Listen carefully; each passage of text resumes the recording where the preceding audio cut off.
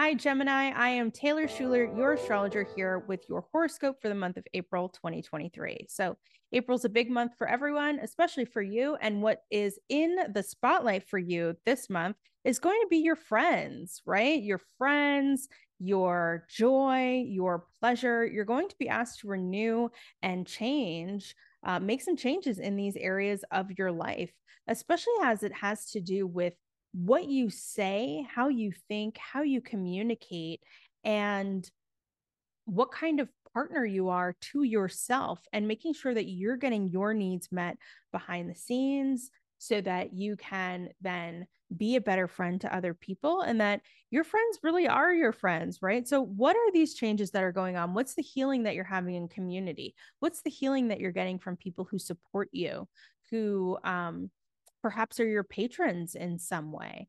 And how is that highlighting the story with either your creative pursuits or your children, if you have children, or things that feel like your children or your babies? Usually not fur babies, but it could be. But are you dating? Are you trying to get back out there? What's going on for you? We also have Mercury retrograde happening April 21st of this month. And Mercury is your ruling planet. So when Mercury goes retrograde, you're really used to this, but we're going to feel it. We're going to feel this Mercury retrograde. It's happening in Aries. It's happening in Taurus. And so this is going to be a reevaluation of what are the habits that are not supportive for you anymore, and how is that going to change how you show up in the world and your personality. So you may want to take it slow. You may want to really be thoughtful about your words, about your reading. Maybe just take time to go on a retreat, a silent retreat, read, think, write, journal, and try to let go of any of those habits that are no longer serving you. And especially if it's a group retreat where you can sort of meditate with other people or be with your friends, I think that will be really helpful in propelling your creative life forward.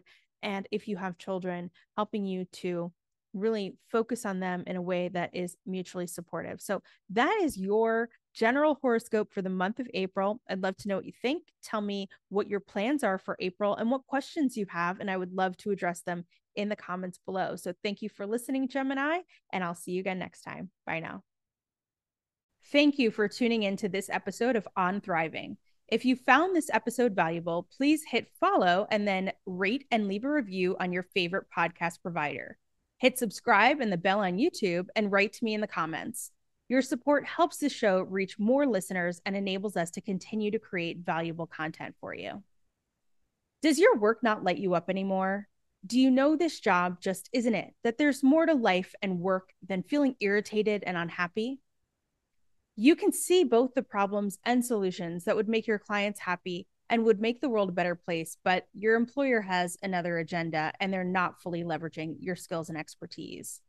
Maybe you know that you're ready for a career change or retirement, or you're already in the process of starting your own business, but you need guidance to put the missing pieces together so you can figure out what you're going to do, how to make it successful, and when to make the leap.